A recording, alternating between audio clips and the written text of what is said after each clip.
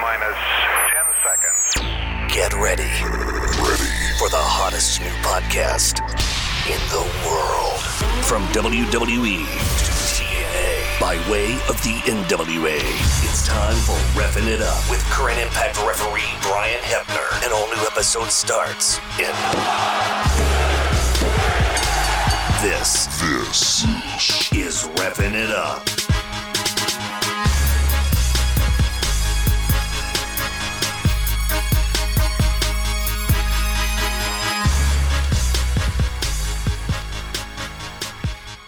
Welcome to episode 9 of Reffing It Up with Brian Hebner. I am the man with the magical voice, RJ. He is the man in the stripes, Mr. Brian Hebner. Brian, what's up, man? Oh, another lovely day here at the Hebner household. A little tired again this week. Just getting home yesterday. Had a rough travel day, but much better than I was in previous ones. Yeah, gotta love those canceled flights and rescheduled flights and being in hours and hours later, right? Yeah, I mean it's part of the deal, man. It is what it is, and you have no control on it. You just kind of got to roll with the punches and pray that everything works out from where it got messed up at. Yeah, no kidding.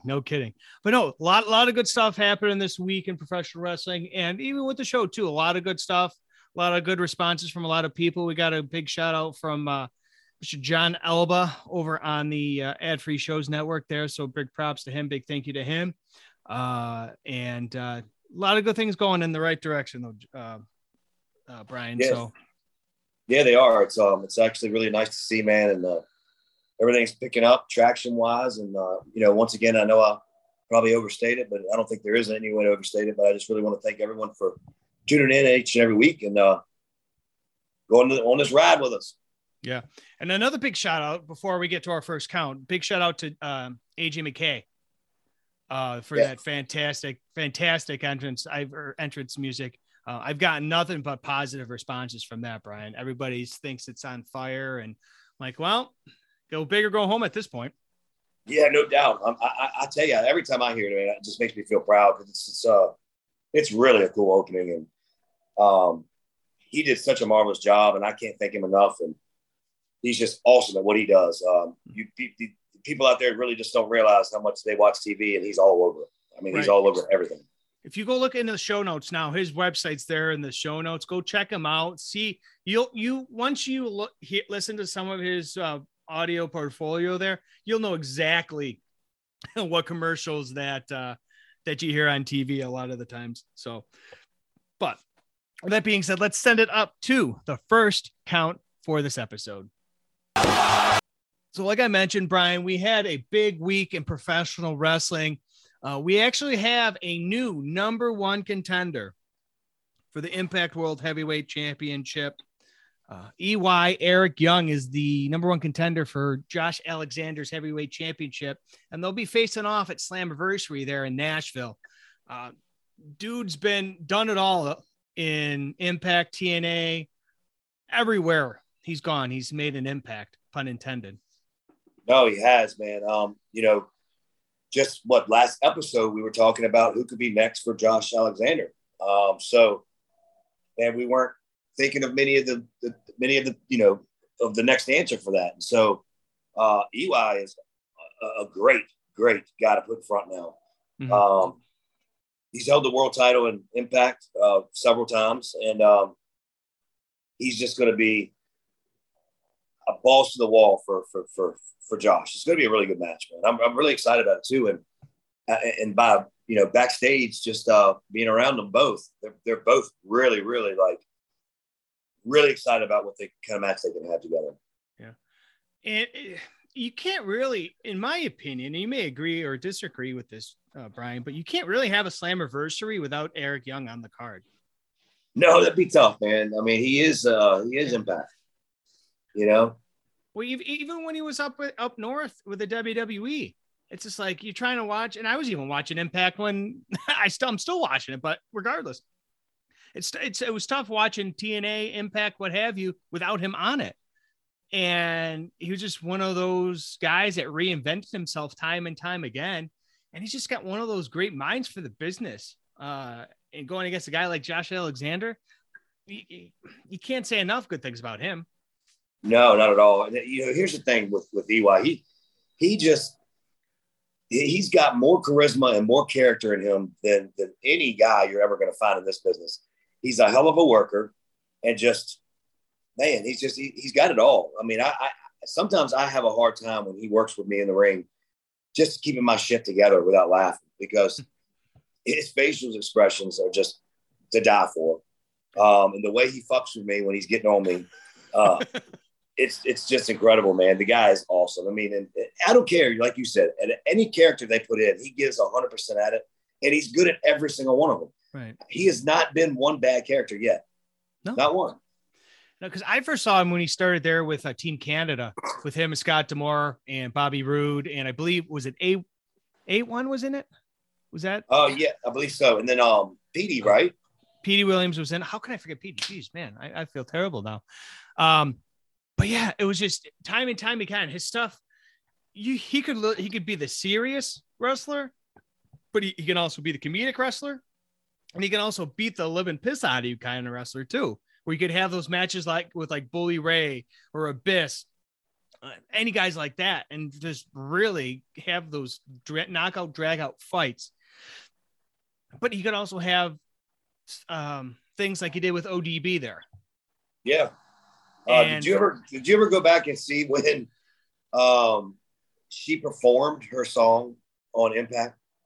ODB? No. Mickie James performed. I'm sorry, I went off topic with that, but oh my God. You have to go back if you have not seen this, folks. Mickie James decided, or not Mickie James decided, but Mickie James sang her hardcore country song live on Impact Wrestling. And EY came out with her and was in this ridiculous cowboy getup with thongs on and was hitting the cowbell. It's like, oh my God. And then he turned around where you could see his arse and he was going to the beat. It was just, oh my God, it was so freaking hilarious. You got to see it. Yeah. I remember seeing, I forgot, I thought I was like scrolling through YouTube or something one day and that came up and I'm like, oh, this is interesting because I saw Mickie James singing. I'm like, oh, I want to hear her music and stuff. And I'm like, oh man, there's EY. It's like, when you see that type of stuff, you can't help but smile, man. He's that type of guy that he gets a reaction out of you no matter what. Well, you try and work with that guy and try and keep your face straight. I can't even keep my face straight when I'm watching a match, let alone I can't imagine how you are when you're in the ring with him. You ought to see the way we greet each other every loop. That's something to behold, dude. Maybe that's something we go. I know he's on the schedule for later in the year, so maybe that's something we can chat about too once with that time comes. But something that broke today that I sent you this afternoon, Ric Flair will make the walk to the ring one final time, or at least that's what he says. According to sources told ESPN.com, he will perform one last match July 31st. Flair, who's 30 or 73 at this time, will step into the ring at the Nashville Fairgrounds on an independent card, which will be streamed on FITE.tv. So this is going to coincide with StarCast that was announced by Conrad Thompson this past week. Flair's final match took place at WWE SummerSlam that was also in Nashville. And then I'm trying to think here. He had that they're saying with Crockett Promotions, right? They say it with JCP. So I don't know how JCP is going to be involved with it. If that's going to be David, Jimmy, right? It'll be Jim Crockett. No, Jim Crockett Jr. passed. It was David Crockett still with us. Yeah, he would be the only one that would do it. So this has nothing to do with the NWA? Not my understanding. It's going to be it's an independent show that will take place immediately after StarCast at the fairgrounds. So there's got to be some sort of tie into it. I don't know. I know for a fact that he's definitely wrestling. Rumor and innuendo is, according to Fightful that I sent to you, happened to come out probably about an hour or so ago, is that the thought was he was going to be tagging with Ricky Steamboat and or facing him in a tag team match. So it'll be interesting to see. I don't know who, obviously being 73, he's not going to be able to A, go that long, and B, go one-on-one with anybody because he's going to need that rest time because Christ, at 73. All right, RJ, hold up, please. All right. So Ric Flair, I love you, but what the fuck are you thinking, bud? This man is 73 years old, has a pacemaker, is not in the best of health or in the best of shape. I'm sorry. I'm not anything exciting about this to me at all. Nothing. Now, if he was coming out in gimmick to walk down the aisle with his daughter or something like that, or something like that, yeah, fine.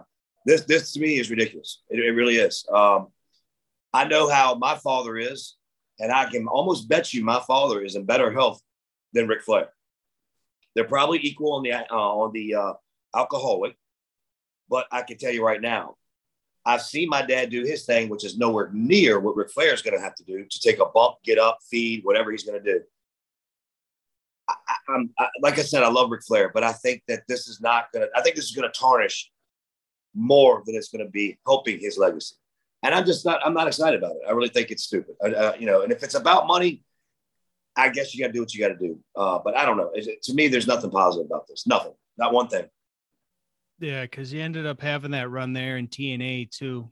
After he left WWE there after his retirement match there with Shawn at WrestleMania. And then we saw him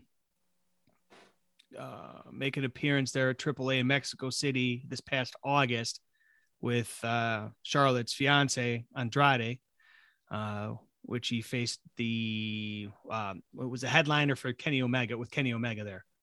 And Flair kind of got a little physical during that, but it was just a matter of, hey, he's chopping and figure four kind of thing. So, okay, that's fun.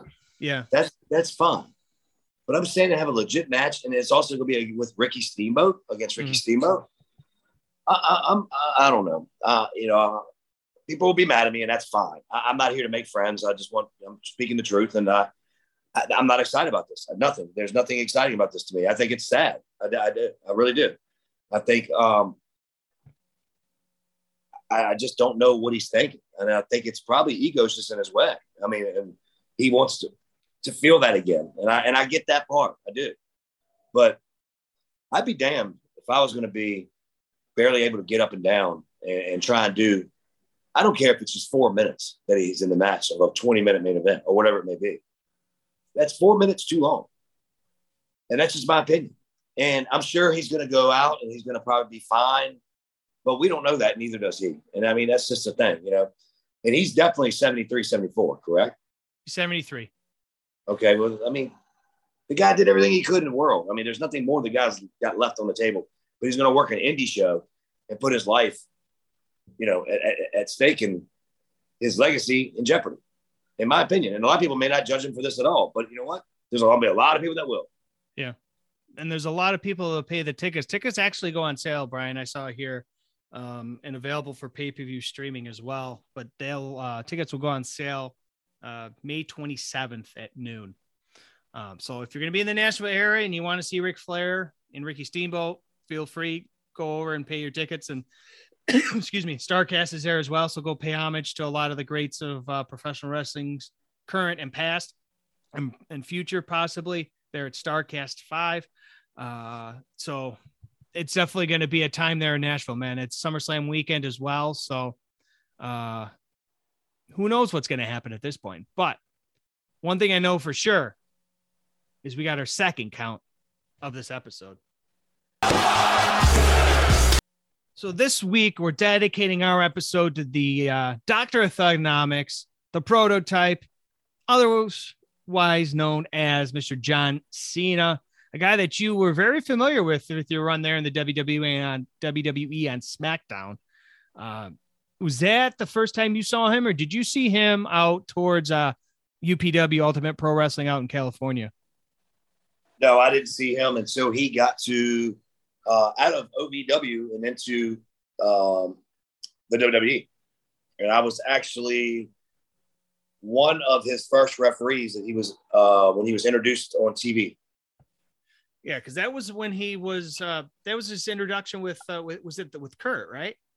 Yes, he was. I remember he was wearing green tights, jacked like a motherfucker, and was thrusted onto the scene of WWE as John Cena with no character.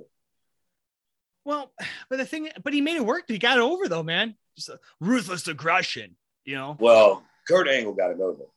Let's put it that way. Well, okay, yeah. Kurt Angle got him over. And, another thing, I'd be disappointing a lot of people if I didn't bring this up, Ryan, is the rap battle that you were a part of with him and Kurt there on SmackDown. But I actually have a surprise for you, Brian. Let's send it up and let's listen to this real quick. Hey, rap. You do that beatbox thing, right? I've seen you do that beatbox thing. Come on in here. Grab a microphone. Get in here. Well, that's the kid Hebner with the funny tongue. Funny tongue? Yeah, his tongue All makes right, all I want you to give me a beat, okay? Give me a funky beat, something like that. Something cool.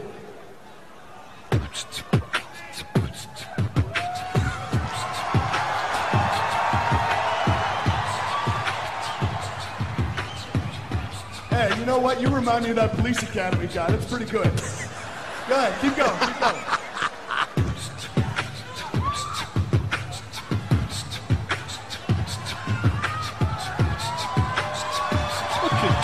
He's a nut.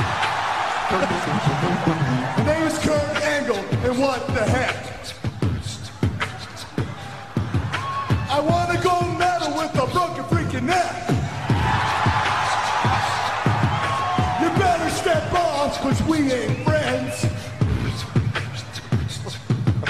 I'm moving on up like the Jeffersons. Oh my God. You don't scare me, no, no, no. I may suck, but you just whoa. Whoa. All right, Brian. So that was your famous beatbox rap battle there with Kurt Angle and John Cena. That was July the 10th, 2003. Yes. Now, I know we've chatted about this privately. We haven't really chatted about it on the pod. Was this something that, that everybody knew that you could do? And they said, okay, well, Cena's kind of in this rap gimmick here. Let's get you involved. I know we briefly talked about it when we talked about Kurt earlier on. Well, what happened to lead into this was that we were overseas on quite a few trips, and there was a bunch of us that would be in the back of the plane, the charter planes, and because obviously you can't do it as what I'm talking about on a commercial plane. Mm-hmm. But we would get on the planes and we go to the certain section where, you had the likes of John Cena and you had Shelton Benjamins and you had Jamie Nobles and Billy Kidmans. And I'm sure I'm forgetting some people. Randy Orton. We all kind of had our like little group that turned into like this rap group where we would just start rapping on each other and things of that and back and forth and trying to cut each other down, kind of like battle rapping. Mm-hmm. Like we saw on what you just showed. Again, thanks for embarrassing me. Well, it lives on YouTube, so it can't go that. You can't be embarrassed that much if it's out on YouTube. Everybody can see it now. No, I'm not embarrassed. I mean, it's just weird to see something that long ago that I did, and I look so different and weird, and I don't know. It's just crazy to see. Well, but I mean, no, fans put it over though. Well, if it makes you feel any better, you look weird now. Well, I'm just weirder. You know what I mean? Well, weirder and wiser, right? Yes, well, definitely wiser. Maybe. Definitely wiser. Yeah. But so we're on the plane, and basically I felt the need to give them a beat because it was missing that. They were just doing it freestyle with no beats. And I could beatbox, and I decided to start doing it. Well, Lord behold, Stephanie McMahon hears it from where she was sitting. And I guess she's the one that initiated this whole setup. They went to John with it, actually, and John loved it. He was like, yes, let's get Hebner involved. So, yeah, so that's what happened. That's how it all got started, was on a commercial plane overseas. Yeah, so that was probably early 2000s then, right? Before sure. Yeah. Because, he would have a couple dark matches there on SmackDown in October and March of 2000.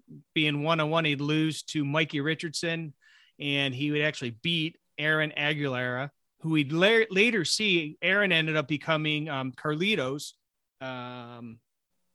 bodyguard, which then they would end up having that storyline over the U.S. title. Did not realize that.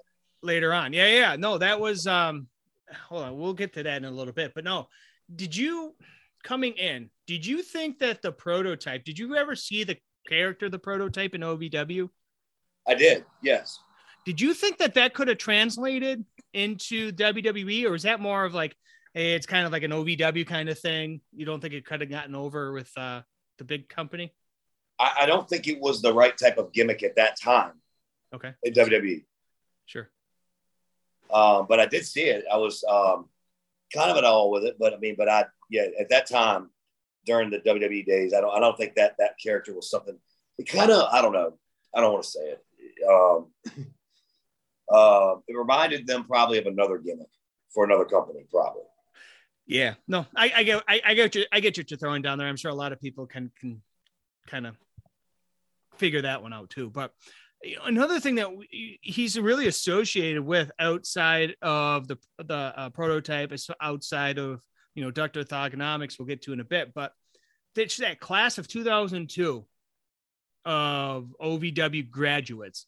You had Cena, Brock Lesnar, Randy Orton, Batista, Shelton Benjamin. Just an unbelievable amount of talent coming out of that class.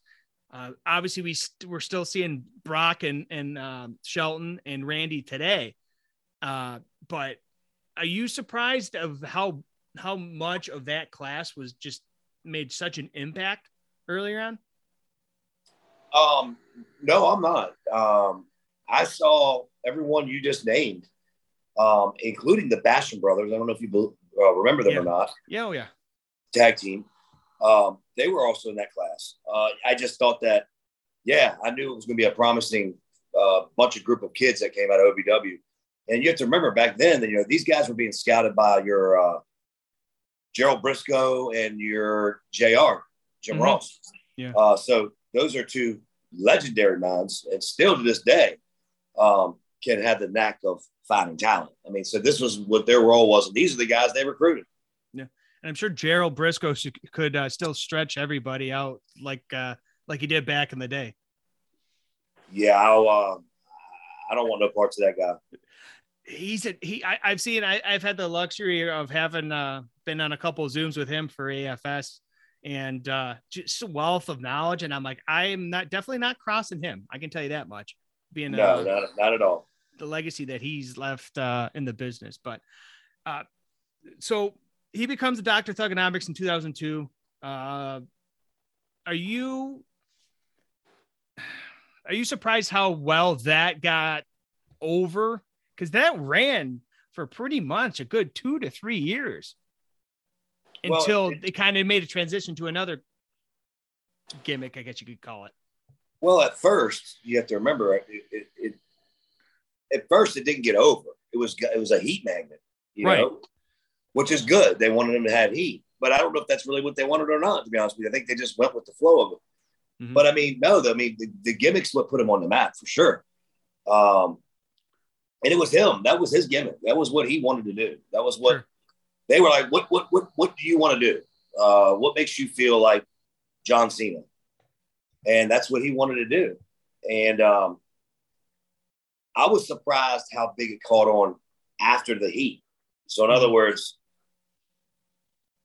the next phase of Thugonomics, I was very surprised at that. If that makes any sense. No, yeah, because that's pretty much what that 2002 that was that time. Because I don't want to. I'll probably make you feel old, but in 2002 I was graduating from high school. And well, good for you, RJ. Good for you. Just the fact I was graduating high school, I know. and the fact you even graduated. Way to rub it in. No, I'm kidding. I do. I graduated college, so there's 2 up on you then. Craig, man, right, geez. You got me there. All right, got to rub it. No, that's fine.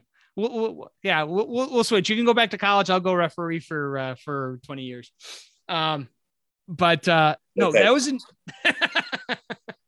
That was June of 2002. By October, he's being tagged with Billy Kidman, who another guy that criminally underrated, still working for the company behind the scenes. And they took part in the tag team tournament to crown the first WWE tag team champions.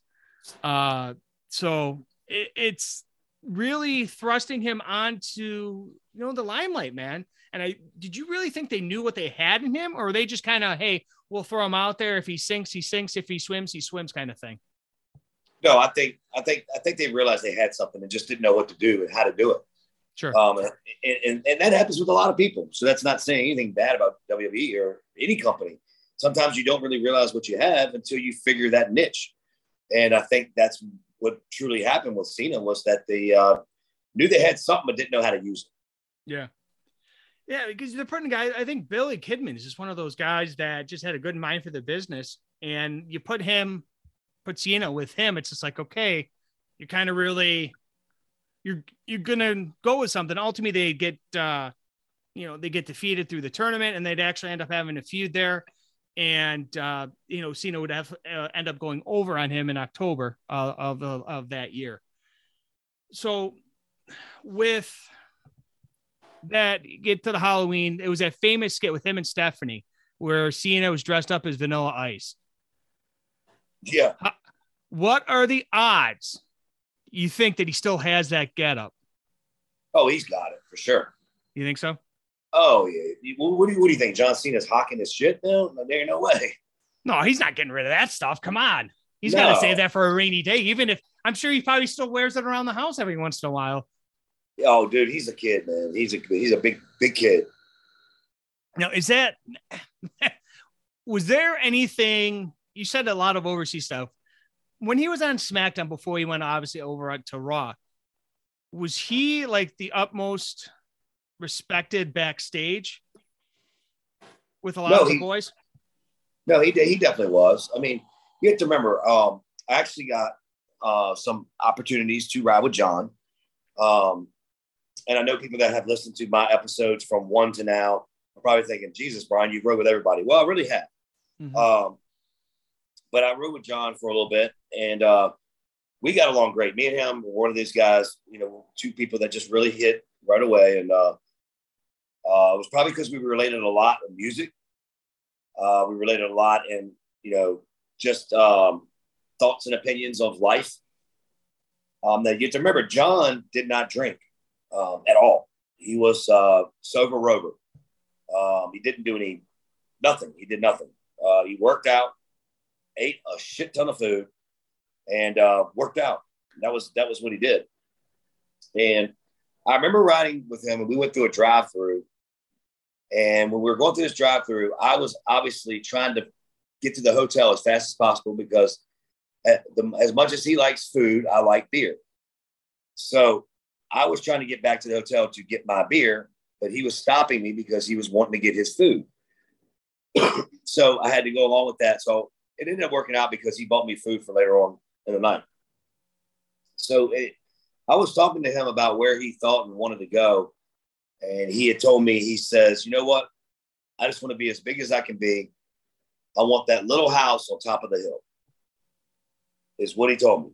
I want that little white house that's on top of the hill. I don't want the biggest white house. I want the littlest white house, the cutest white house on top of the hill. Now, I don't know exactly what that means. But in the context of our conversation that night we were having was that he was being obviously very humble.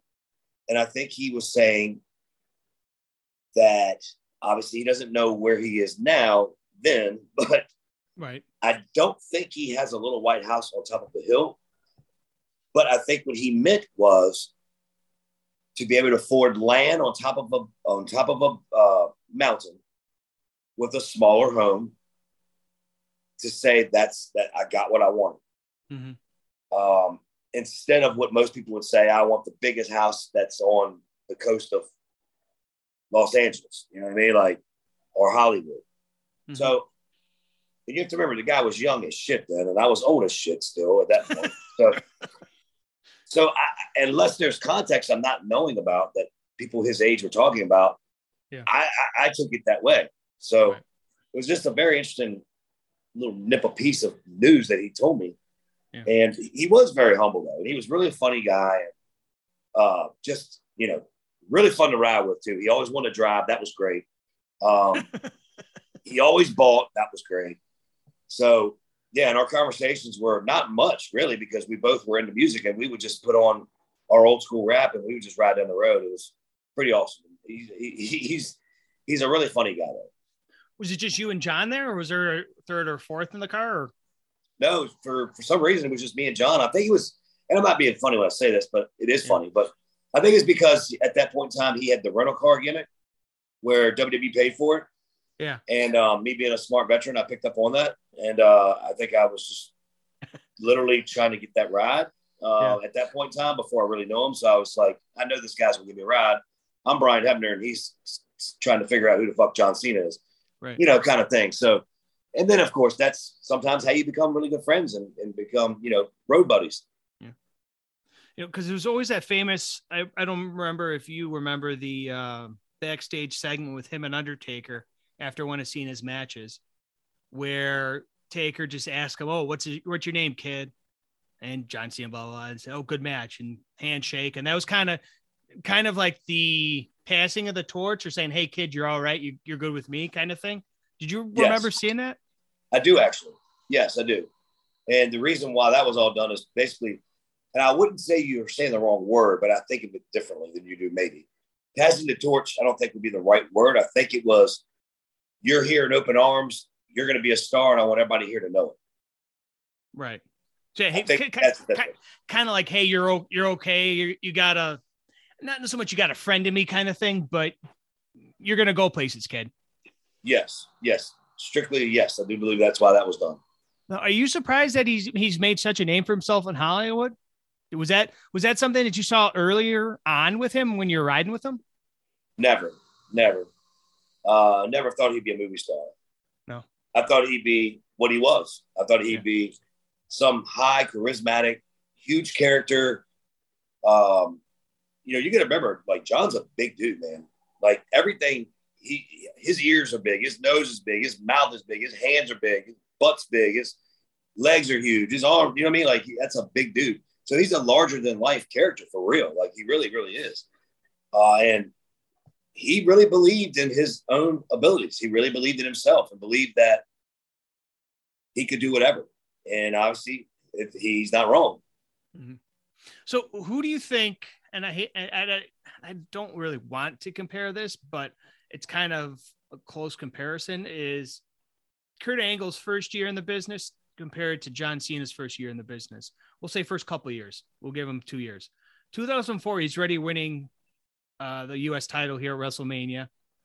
Kurt Angle's winning 3 different titles. He's winning the WWE Championship. Cena's in a match against Big Show and Kurt Angle at No Way Out in 2004 for the WWE Championship.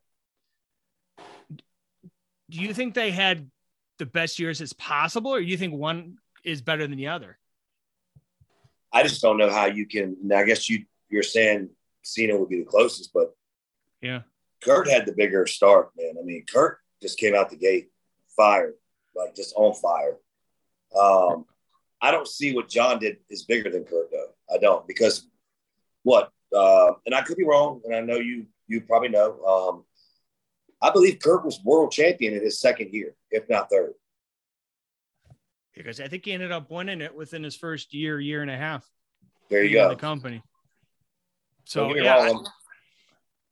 I'm not saying anything's wrong with winning a U.S. title, but or anything like that, and all the accomplishments he had. But what I'm saying is, come on, man, you're coming from the Olympics, not even our wrestling background kind of thing, and coming right in and winning a world title, basically right out the gate. I mean, that's really cool to do out the jump.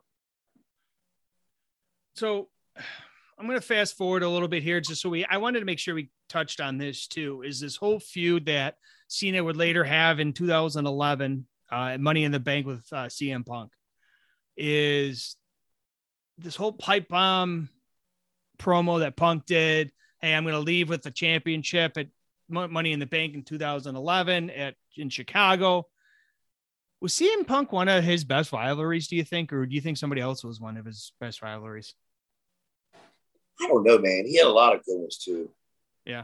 We did this with The Rock as well. And I really found that to be kind of like the same difficulty as far as figuring that out. Sure. And everybody obviously is going to have their own opinion, but I don't know, man. John Cena and Brock were big. Mm-hmm. Because Rock and Cena had that match at WrestleMania 28, which ironically enough, WrestleMania 18, Rock faced Hogan, and that era's, hey, Babe Ruth versus Barry Bonds. Okay, WrestleMania 28, 10 years later, it's Cena versus The Rock. It's kind of like The Rock being that Hogan-esque character and Cena's being the Rock character at that time. So it's kind of interesting to kind of compare that. Yeah, no, true. When you have such a long tenure like Cena and The Rock, I mean, there's just so many invaluable matchups that they went through and rivalries and stuff. So, it's just tough. Who do you think would be his best rivalry in your opinion? Man, I really think he had the hell of a rivalry with guys like Edge. And he had a lot of good stuff with Randy Orton too, that you can't really put that behind it. But even stuff, man, it's like you said, he's had so many great rivalries. You can throw Taker in there. You can throw, he came back in 2017 when everybody counted him out. Hey, he's retired. He ain't coming back. He came back at the Royal Rumble to defeat AJ Styles to win the WWE Championship. Right. And tie Ric Flair at 16 heavyweight championships. Dude, he'd lose it 2 weeks later against Bray Wyatt, but it's like, dude's literally has done it all. And I don't think we've seen the last of him, because I think down the road, if I'm booking it, I'm really playing it as John Cena is come back for one more match to get that 17 and be the most recognized heavyweight championship runs. You mean like you think he come back to face like a Roman Reigns at a WrestleMania? I would book it. The way that John Cena, and you know him better than everybody too, being riding with him, I'm sure he's in great shape. And if not, he can get in great shape like that. Well, no, he stays in great shape, but that's the way that guy is. You're never going to catch that guy with a belly. Yeah. But obviously in-ring shape and in-ring shape and in shape are two totally different things, as you know, but I still think it's a possibility, because you're seeing guys that are in their 50s. You got Jericho still going. Got Dustin Rhodes is still going strong. And shit, I wouldn't mind it. You got Rock just turned 50. He can probably come back. So Cena's younger than him. Yeah, but I would see. Yeah, I could see that happening, but I can't see it for a world title. Right? You don't think so? No, I think it'd be a special match or attraction. I don't think that you would find a guy that's part-time that comes back part-time to go over to win 17 titles. I don't feel like that's something that they would do. Now, do you think we'll end on this and then we'll go talk about our match for this week that you're a part of with John? A lot of people if you listen to Busted Open, Bully Ray and Dave LaGreca have had this argument. Do you recognize John Cena as the the longest reigning heavyweight champion amount of times, or is it Flair? But Flair, keep in mind, he's done it over multiple promotions. WWE still recognizes that, though. Do you know what I mean? Yeah. I don't know, man. Comparing Flair and Cena is two different ways to me. Right. What Cena's done is remarkable, and it's actually just incredible. And I'm hoping we touch on this later, and I won't get into great detail because I'm sure we will, but especially towards the end. But once again, he's one of those guys, and I don't need to apologize because it is what it is, and I think most people realize this. John was not the best wrestler in the world. John wasn't even close to being the best wrestler in the world, but John was good at what he did in the ring. He was really good, and he could have a match with anybody. So, he had good talent. It's not that, but he was not a Ric Flair in the ring. Sure. And I don't think anybody would dispute that. But I was just saying that he knew what he was really good at, knew what he really wasn't. And he stayed away from that. And that's something I wish everybody could do is know as an up-and-coming wrestler or one that's starting to start their career, realize if you're not good at something in some phase on the mat or whatever it may be, don't do it or stay away from it. And he did a good job of that. So he only highlighted the good things he was at. And I just take my hat off to that. And he was remarkable as far as that goes. But box office and all that stuff, I'm sure we'll get to that later. But so no, you got. I'm still taking Flair over Cena as far as being the greatest world champion ever. Right. Another guy that's a box office hit is our good buddy Jared Fritz. So let's send it up to him. Could you use a little lifestyle change? Would having a personal coach to help you along the way be what you're looking for? How about checking out Advocare independent distributor Jared Fritz? Not only is Jared a referee for the NWA, but he has been in the health and wellness industry for over 18 years. He's worked with a range of people from Olympic athletes to professional wrestlers to the average everyday person. But why Advocare? Established and running strong since 1993, Advocare has had a variety of products from weight management, sports performance, and overall health. Advocare products are developed by a scientific medical advisory board who are committed to make sure the products are safe and effective. Need more of a reason to consider Advocare? As some of the sports endorsers, such as Jason Witten, Rich Froning, or a national spokesperson, Drew Brees. If you are ready for a jump start or are looking for information, just reach out to Jared on Twitter at jfritzreffit, Instagram at jared.fritz, or visit the website at leadyourbetterlifestyle.com. Advocare, helping you look, feel, and perform better.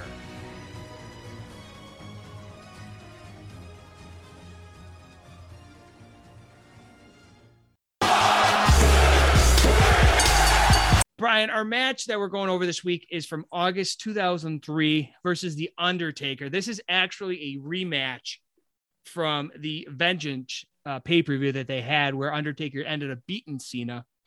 If you guys want to watch this match, it is on Peacock. Just go August 7th, 2003 episode of SmackDown. It's actually right at the 35-minute mark, and you can follow along with us. But John, at this time, still the Dr. Thugonomics, wrapping his way to the ring, rapping on The Undertaker. How was it for you to actually have him come out to that and not laugh? It was for me or him. Shit. Oh, either one. well, he could do it probably if he wanted to laugh because but me personally, I'm not supposed to do that. I mean, that's showing A, favoritism, and B, Undertaker would whip my ass. So sure. Not trying to go there. So that would be one of those ones where I would turn around and look at Chimmel and not see his fat face and just get mad. I love you, Chimmel. But no. it was there's been so many moments in my career that I'm surprised I can get fired over from laughing, because there's been so many comical things I've been able to be blessed to be part of. And John Cena is definitely one of them. Yeah. So obviously we had the Undertaker episode a few episodes ago, but we're seeing the big evil version of the Undertaker here, which dude reinvented himself time and time again. Do you think that's something that Cena looked at coming in and said, hey, I want to hitch my trailer to this guy and learn everything I can from him to see what I can do for myself to reinvent myself? Yes, absolutely. And I'm sure Taker sat down many nights and many days and talked to him about that. Taker knows the art of doing that, obviously. Yeah. Look at him. But no, Cena was a huge wrestling fan. Huge. And that transpired into what he was. He was a sponge. He took all the advice that anyone could give him, going from The Undertaker to The Rock to Austin, and they all were able to and willing to give him information. And that guy, just knowing the way Cena was, is going to take and use all that sources he was getting and make himself a better, let's just say a better ball player. Mm-hmm. You know, and he's going to play ball, and he's going to do it at a high level, and he's going to know all the tricks in the trade. So this was the second match, like I mentioned, that they had, recently to this date in 2003. Were they comfortable enough where they basically, John just went to Taker later on throughout the day, or were they talking about it throughout the week? Were they talking about it throughout the day? Were you involved in any of that? No, this was a day of put together kind of thing, because back then, maybe the Undertaker might've been, I don't know, but most folks weren't privy to what was happening on the show that week. You get to the building and you find out what you're doing. Obviously, if you're in a story or a program, you may know a little bit more and know, what's going to happen. And this could be the case with John and Undertaker. But no, this match was totally put together and talked about that day at the show. And where'd you say it was? Canada, my favorite place. Yeah. Is that what you said? Yeah. Yes, the wonderful Canada. The Great White North, right? My Earl Hebner loves you guys. Especially on Montreal, right, man? Oh, that was his favorite spot. He goes on vacations there now. No, I keep saying to my co-host on Ringside Rant, Justin, he's a huge Bret Hart fan. So I said, hey, by the way, your buddy, the Hebner family, said hello to you again, and said that Bret Hart's still number one in their hearts. But anyway, tell him to be mad at me. I didn't do anything. No, he just read me and was like, but oh, come on, man. And just like, killing me, man. Killing me. So Cena has always been known as, the 5 moves of doom, 5 moves of Cena, whatever the hell you want to call it. As you talked about earlier, Cena didn't do everything that you see, nowadays. He didn't go up to the top that often. He did his moves and he did them perfectly. No, that's what I mean. He did what he did best, and that's what he stuck to. You go back and you look at Flair too. Flair's got all these signature things he does. All your great big mega stars had their go-to, and it's what it was. And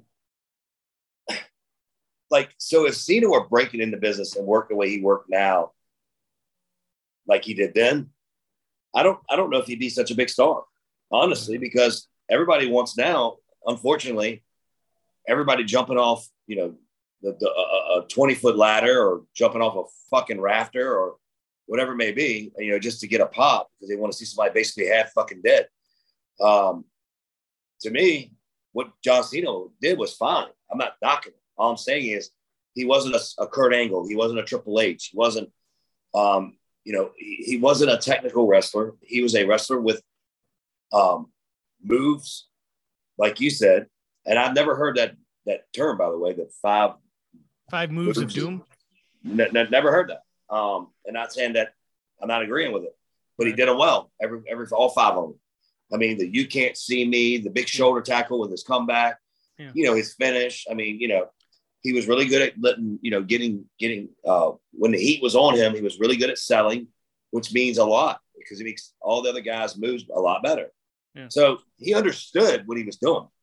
And he's so big, that's probably why he couldn't do a lot of stuff to begin with. Right. And it's funny because everybody always wants to make fun of Cena. I was always a big John Cena fan growing up. And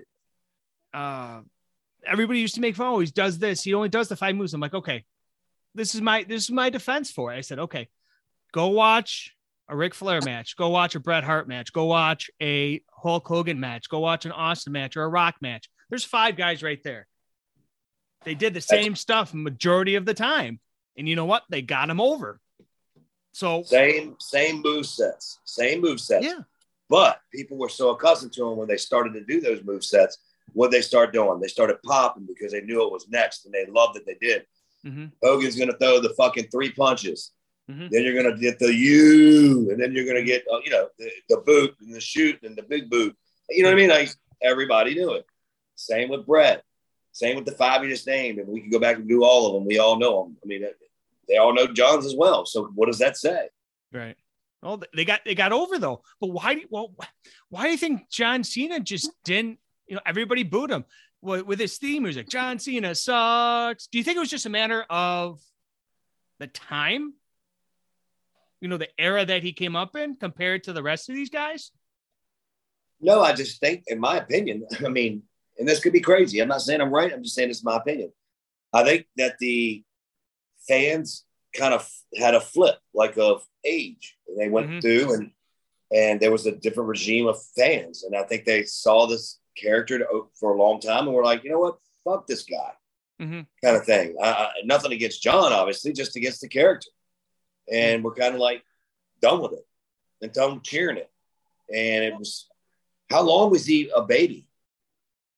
I don't think he really ever really turned after, going from the Dr. Thugonomics earlier on in his career. After that, he was pretty much a baby face because, everybody wants to say, oh, he should have done this. He should have done that. He should have turned heel. They say the same shit with Roman Reigns. And now they've pulled the cord on that. But with Cena, I just think that they played it the right way because he was in that era where it was more driven towards the kids, and Cena was that guy, that face for the kids. He wore the t-shirts, the bright colored t-shirts. He wore the armbands, all this crap that kids can get, and they're still getting to this day.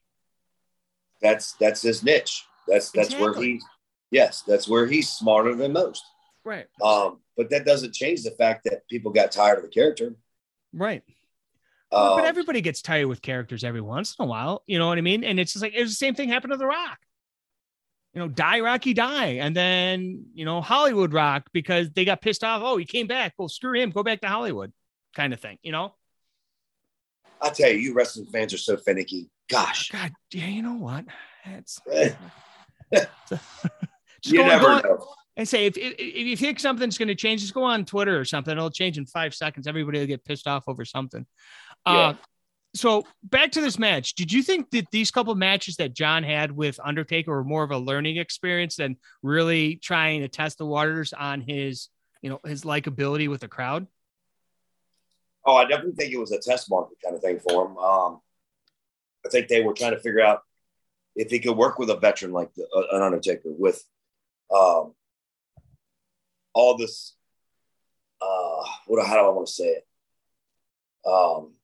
Obviously experience, but there was another word I was looking for. But anyway, with all this experience, who could do any style basically, except, Undertaker's not going to jump off the ropes and stuff, but could do any type of match.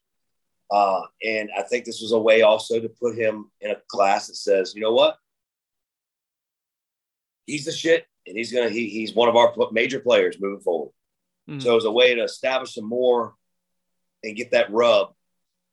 I think at that point in time, that was when they decided, yes, let's run a program with Taker. And I believe in this match that I did that was on SmackDown was 15, 20 minutes, something like that. It was a double stagger. Yeah, it was a give or take about 21-minute match. And honestly, just going back and watching it doesn't really feel like it was that long of a match, to be honest with you, because there was so much going on with it. Just two things to bring up here, if you remember it, is I saw something here. I don't know if it was on purpose or not, but Undertaker goes for a big boot. You go down. Was that something that you thought that he was going to do something, or was it just planned that you kind of, okay, I got to get out of the way kind of thing? So explain to me the moveset you're talking about. So Cena goes Taker goes for a big boot on Cena. He ducks. He goes after you. You go down. Was that supposed to be a bump, or were you supposed to actually get out of the way? I can't remember, RJ. It must have been something. What happened right after that?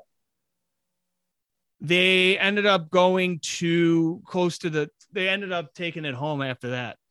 After that, then you took the bump where Cena gets pushed into you. You go out, he gets pushed into you by Taker, and then you bounce off the ropes and you go down. And then A-Train comes out. So I think that was a spot to lead up to the ref bump. Okay. Where it's like chaos everywhere kind of thing. Sure. Okay. I know we did in that match as well, the famous Undertaker heat spot where he scared me out of the ring. Yeah. Is that a typical thing that you did with him? Yes. That was something me and him created, which was really cool. Yep. So he would just give me the famous slow turn, look at me like, fuck you kind of thing. And I would just like, oh shit. Yeah. And just like run. And then I would dive outside the ring and stumble to the ground. And then while my back's, trying to gather it together and back to them, that's when we would do the heat spot. Yeah. Okay. Yeah. So we're going to see, like I said, we're going to see A-Train come out. They're really setting up this thing towards WrestleMania with him and with A-Train and Taker. And Cena ends up beating the Undertaker with the FU. Was this one of those, I talked about the whole segment with him and Taker backstage. Was this something that Undertaker, the writers and the agents go to the Undertaker and said, hey, what do you want to do? Do you want to put the kid over? Yeah, absolutely. And Undertaker has never squatted away from trying to get a kid over for the visions of the company he worked for. And John Cena I'm sure he was ecstatic when he found out he was going over, but he wasn't one of the ones that would have cared either. So it was awesome to see both of them be able to be themselves and do what they do. And that's to be a friendly guy and knowing the business and understanding why things are happening the way they are, instead of some of the guys that we have now bitching and moaning about doing a job on free TV. For fuck's sakes, it doesn't even matter. It's not going to, it doesn't matter. These were two guys that understood what it meant. Taker could care less about that loss because he knew that it elevated John. And, I'm sure if you were to talk to Taker, I'm sure John would, Taker, that he would say that he was responsible for a little bit of his popularity and his longevity. Do you think John has to come back, or do you think his legacy within company in wrestling in general, do you think it's cemented already, or do you think he needs to come back to kind of right the ship, kind of go out on his terms, on his way that he wants to? No, I don't think he needs to come back at all. And I believe that about The Rock, and I believe that about Austin, and I believe that about, Ric Flair. Mm-hmm. I just think it's if they want to, or they get that itch. I understand that. They get the itch. And this is something that all these guys can say whatever they want. When opportunity sees itself, they're going to take advantage of it and say, heck yeah, I'll work with so-and-so because I know they're great workers and I can protect my body and still be that draw that they want me to be and make some money for them and make some money for me. Hell yeah. So I get that point of it. But does John Cena need to come back? No. Does John Cena want to come back? Who knows? Right. I don't know where his itch is at. Well, he should, he comes back, he comes down. I doubt he's still in Massachusetts, but he can come down the highway there, pick you up, and you guys could travel out and do a show together for old times' sake, right? Oh, that'd be awesome. You That kind would be of tremendous. get those road stories again, right?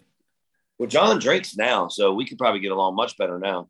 And the funny thing too, we'll close up on this, but the funny thing is though, did you ever see the what was the stupid thing called? With the Bellas, with him and Nikki, when him and Nikki were dating. You mean that show? Yeah. When they did the whole thing about, well, John has to have things certain ways in his house. Do you think that's John being John, or was that like they're trying to paint him as somebody bad? Like you So can't. He had showing, like rules. He had house rules. So showing displays of being OCD. Yeah. I could see that. He was a neat packer. In other words, the way he packed his bag, you can always tell a lot about a person in our locker room the way they pack their bags. I know that sounds crazy, but it is. It's kind of like you can tell a lot about people when you get in their car. When their car looks like ass. I mean, their house probably looks like ass. Mm-hmm. But I'm sure some of that was some bullshit. And you have to remember, RJ, I could not tell you because I don't watch movies and I don't watch a lot of TV. I watch ESPN. I watch ESPN 1, ESPN 2, ESPN 3, ESPNU, Fox Sports 1. That's me. Sports all the way. So, before sports start, I do watch a little Wheel of Fortune and Jeopardy. But I couldn't tell you a movie him or The Rock have done and watched. I'm not a movie guy. I did see The Tooth Fairy. I don't know why I saw that one, but well, you got kids. Come on, you had to. Right? Yeah, there you go. And I don't think I've seen any of Cena's movies, man. And I'm sorry to say that. I probably should because people put it over, and he's been a blockbuster star too. So as far as that goes, but anyway, so sometimes when I'm not able to reference shows that you talk about or anything like that, it's because I don't watch them. That's fine. Hey, it's like me with wrestling. It's wrestling, sports, and then if I watch, I watch the movies with like Godfather and stuff. The new series they got on that now. Man, I get on a series and I just go. I don't even sit there. I watch the whole series. I ended up watching the. Did you watch the? I swear we'll get back to wrestling. The Lakers, that Lakers miniseries. Which one? Winning Time. Oh, I did. Yes. I watched that entire first season in a weekend. Oh, I'm sure it's addicting. I'm like, holy crap. And it was John C. Reilly plays Jerry Buss. Holy crap. Is he good? Yes. Another thing. I'll throw that and we'll get back to wrestling. Like you said, sorry. Yeah. There is one show I used to watch and I used to actually wait and physically watch it was the Mrs. Show. Oh, right. It's still on. It's still on. It's awesome. Oh, it is? Ms. and Mrs.? That one?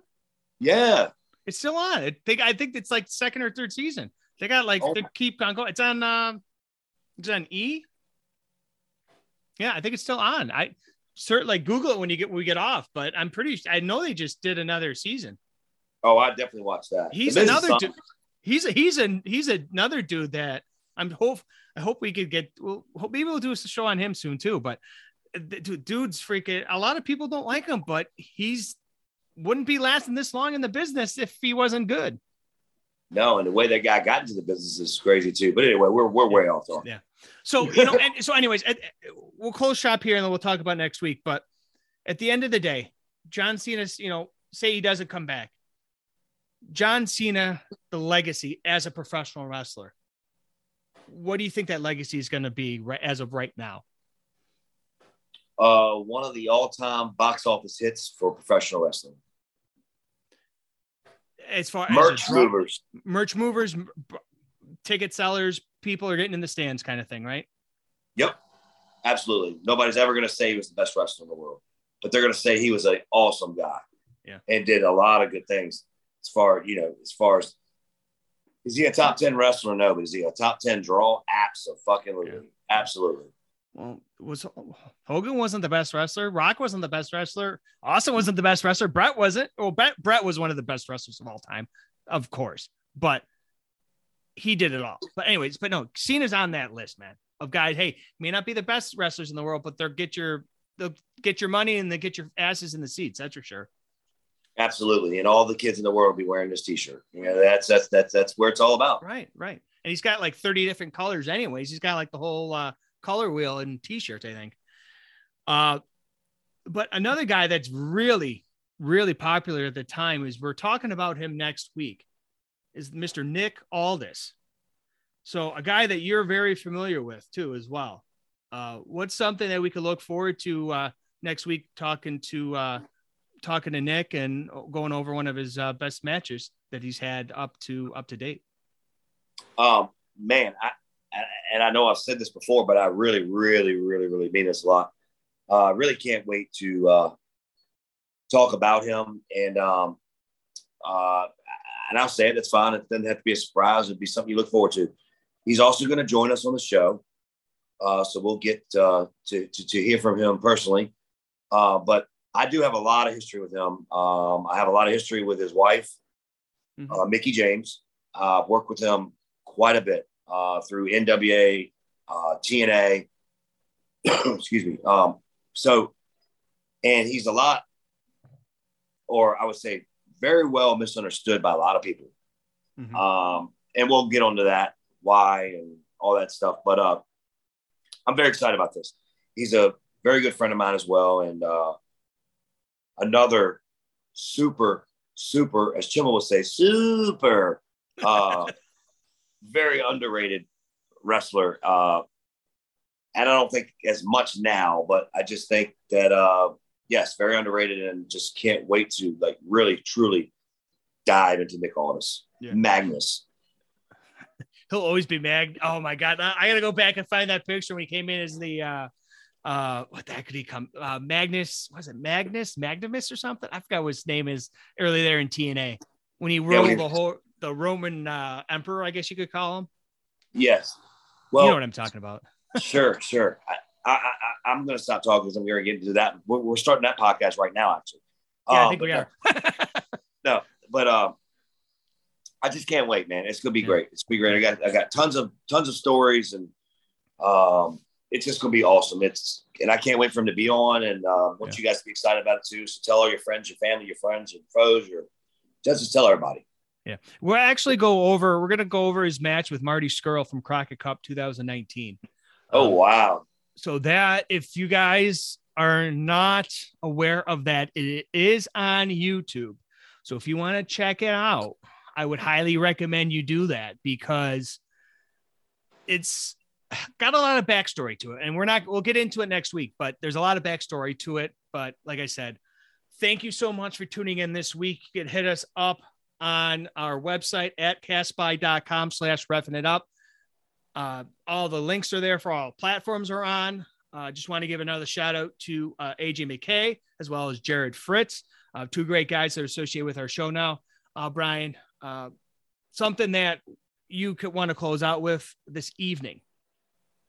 Well, I just want to say that I really believe that John Cena was quite the entertainer, quite the box office draw. And I'm glad we got to touch on him, because I really do feel really close and dear-hearted to him. Was privileged to work alongside of him, and just a great overall, just a wonderful guy. So to all you people out there that may not have agreed or got mad at me about not being the greatest wrestler, it's no knock at all, because we named 5 on our program today who are massive megastars, and he was a massive megastar and still is a massive megastar. So with that being said, I'm really glad we got to do this podcast today and cover, John Cena, who was a big influence, a big portion of my career. So I'm really, really just excited that I was able to talk a little bit about him. And other than that, I just want to say that if you want to hit me up on Twitter, it's at Baby Hebner, and Instagram is also the same thing, it's at Baby Hebner as well. Awesome, man. And we'll see you guys next week right here on Reffing It Up with Brian Hebner with Mr. Nick Aldis. 1, 2, 3.